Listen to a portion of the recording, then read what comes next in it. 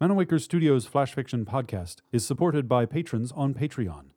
To find out more or to add your support for as little as $1 a month, visit patreon.com/Manawaker.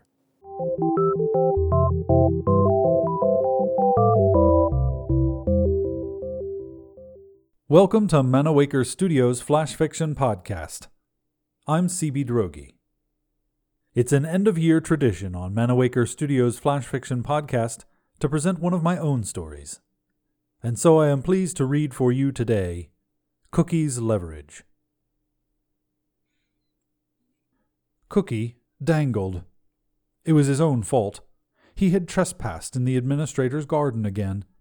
He could usually get in and out with what he needed without getting caught, but this time he had been too slow, or the guard had been too shrewd. Did they know he had promised Lady Fontaine a large sweet fruit tart? Had the trap been set just for him? Oh well.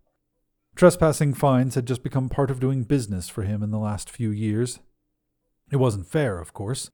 These spaces were meant to be for everyone. The administrator had now claimed nearly all the greens in the district as his own gardens. The only spaces left to the common man were tiny patches of treeless grass among and atop the tenure towers. When Cookie had been a boy, it hadn't been so. He and his mother had spent many joyous days among the trees and small animals of the greens. They had played on the bridges and performed for each other in the old Terran-style amphitheaters. They had picked fruit for the small pastries for which his mother had been famous. Now, though, he was trapped in a comically large cage, dangling from a sweet fruit tree he had picnicked under as a youth. He wasn't looking forward to confronting the administrator again, but he hoped the guard would be along soon to let him down. It had only been a half hour, and he was already getting bored. At least this was better than the last time, when the administrator's guard captain, a garrison shapeshifter from off-station called Laoissus, had leapt upon him in the form of a tiger. That had been a bad day. He'd had to pay the trespassing fine, of course, but he'd also lost an important client and ruined his favorite pants. As if on cue from his thoughts, a large beast wandered into the clearing around the tree. It was nearly as tall as a man and stood on 4 sturdy-looking legs. Its back was swooped above a heavy torso, and its head was long with prominent nostrils. A horse, maybe? Horses were long since extinct, of course, like tigers and most other Earth fauna, and were kept that way by the highest solar laws against genetic resurrection. But Cookie had seen pictures of horses in old storybooks when he was a child, fanciful stories from old Earth. His mother had had a large volume of them, with whimsical illustrations on every few pages. A rather ostentatious choice of form for the guard captain to be strutting around in. "Captain Laoissus," Cookie called out to the guard captain, "you got me again." He tried to put some levity in his voice, but didn't think he was succeeding. "This is rather uncomfortable, though. Could you let me down?" The horse stared directly at Cookie for a long moment, then stepped closer, walking under the cage to where it was lashed to the tree. "Thank you," Cookie called down. "It's getting late, and you didn't even leave me a book." A few moments passed, and Cookie heard a crunching sound from beneath the cage. He couldn't see what the guard captain was doing, but it didn't feel like the cage was getting any lower. "Captain, are you—" He paused to listen for a moment longer, then tried to peer around the floor of the cage unsuccessfully. "Are you eating a sweet fruit down there?" The crunching continued. "I know keeping a large form like that probably takes a lot of energy, but do you think you could have dinner after you let me down?" The crunching continued. Cookie sighed and sat back against the bars to wait. Another quarter hour passed. "This has been fun, Captain," he said. The guard captain had stopped crunching, but was still not visible under the cage. "But it's getting dark, and I really should be on my way." Silence. "I get it," Cookie continued. "You've made your point. I won't trespass again." A strange sound came from the beast. A guttural, percussive sound. Was that what horses sounded like? Was something wrong with the guard captain? Was he stuck in this form somehow? Cookie thought back to the tiger which had attacked him. After the attack had been over and his pants irrevocably soiled, he had realized the animal was actually quite silly in design. It had looked like a huge orange and black patchwork toy cat. Had the guard captain talked to him while in that form? If he was stuck as a horse for some reason, maybe he couldn't speak Solstan. Maybe he couldn't even think in words. "Captain?" Cookie called down. "Are you all right?" The only answer was that strange guttural braying, and then the guard captain stepped back into view. Cookie pushed his face against the bars. Twilight was quickly turning to night, but he could see the outline of the dark creature against the bright grass. He sighed. He was not going to be getting out of this cage for a while, but being trapped in a horse, that must be even worse. "I don't know if you can understand me, Loisus," he said, trying to sound reassuring. "I don't know if you're sick or... I don't know much about your people's shape-shifting, but whatever is going on with you, I'm certain it can be fixed. With patience and providence, well, someone will surely be along soon to find us both." The beast turned around to look at him, its eyes shining yellow-green in the meager light, then slowly lay in the grass. "Yeah," Cookie agreed. "I suppose we should both get some rest."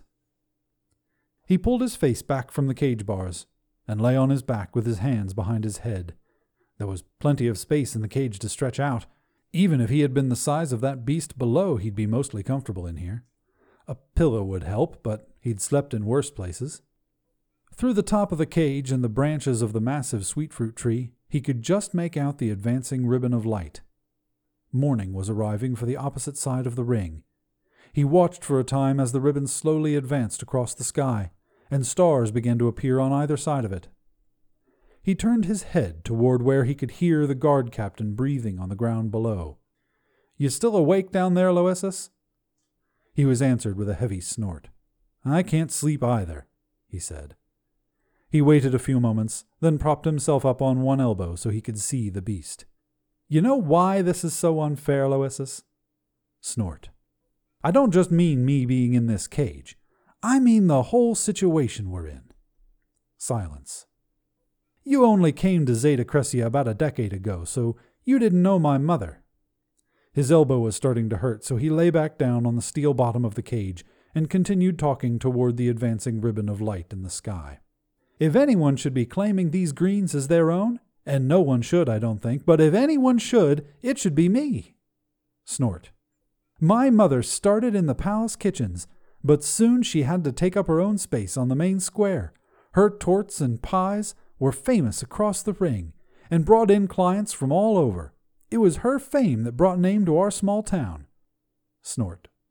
Cookie went on without really thinking.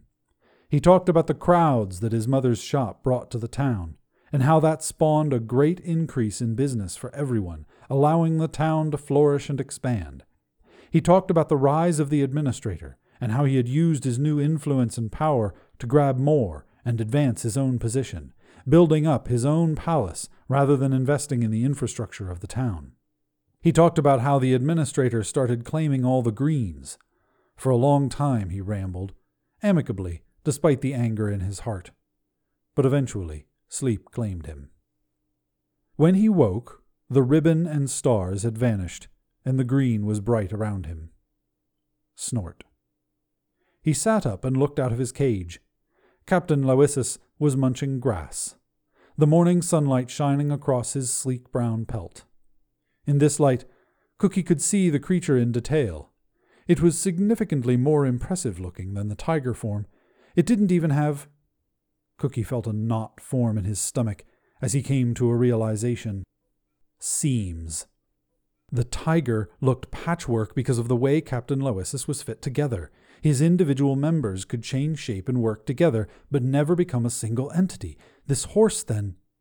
Cookie looked around at the cage in which he was being held, remembered the way some of the sweet fruit was piled at the base of the tree last night. Wide-eyed, he looked down at the horse, who looked back at him placidly. From a distance, the sound of stomping feet and Captain Loisus's commanding voice. The horse started and quietly trotted out of the clearing and out of sight in the other direction. Cookie closed his mouth and tried to compose his face. He had a role to play. He had been stuck here all night with nothing to do, and he was indignant. The guard captain could not know he had seen the horse, Not yet. He had to play this right. As his mother always said, with patience and providence, he could fix anything. This has been Cookie's Leverage, written by C.B. Droege. For more information about Manawaker Studios' other projects, including books and games, visit manawaker.com, which is also where you should go to learn more about the authors featured on this podcast or to get details about submitting a story. The Flash Fiction Podcast theme song is by Kevin MacLeod. Manawaker Studios' director of DICE is Ben Baston. I'm C.B. Droege. You can follow me on Twitter and Facebook at CBDroege. Thank you for listening to Season 4 of Manawaker Studios' Flash Fiction Podcast. We'll be back in February for our 5th season. Happy holidays.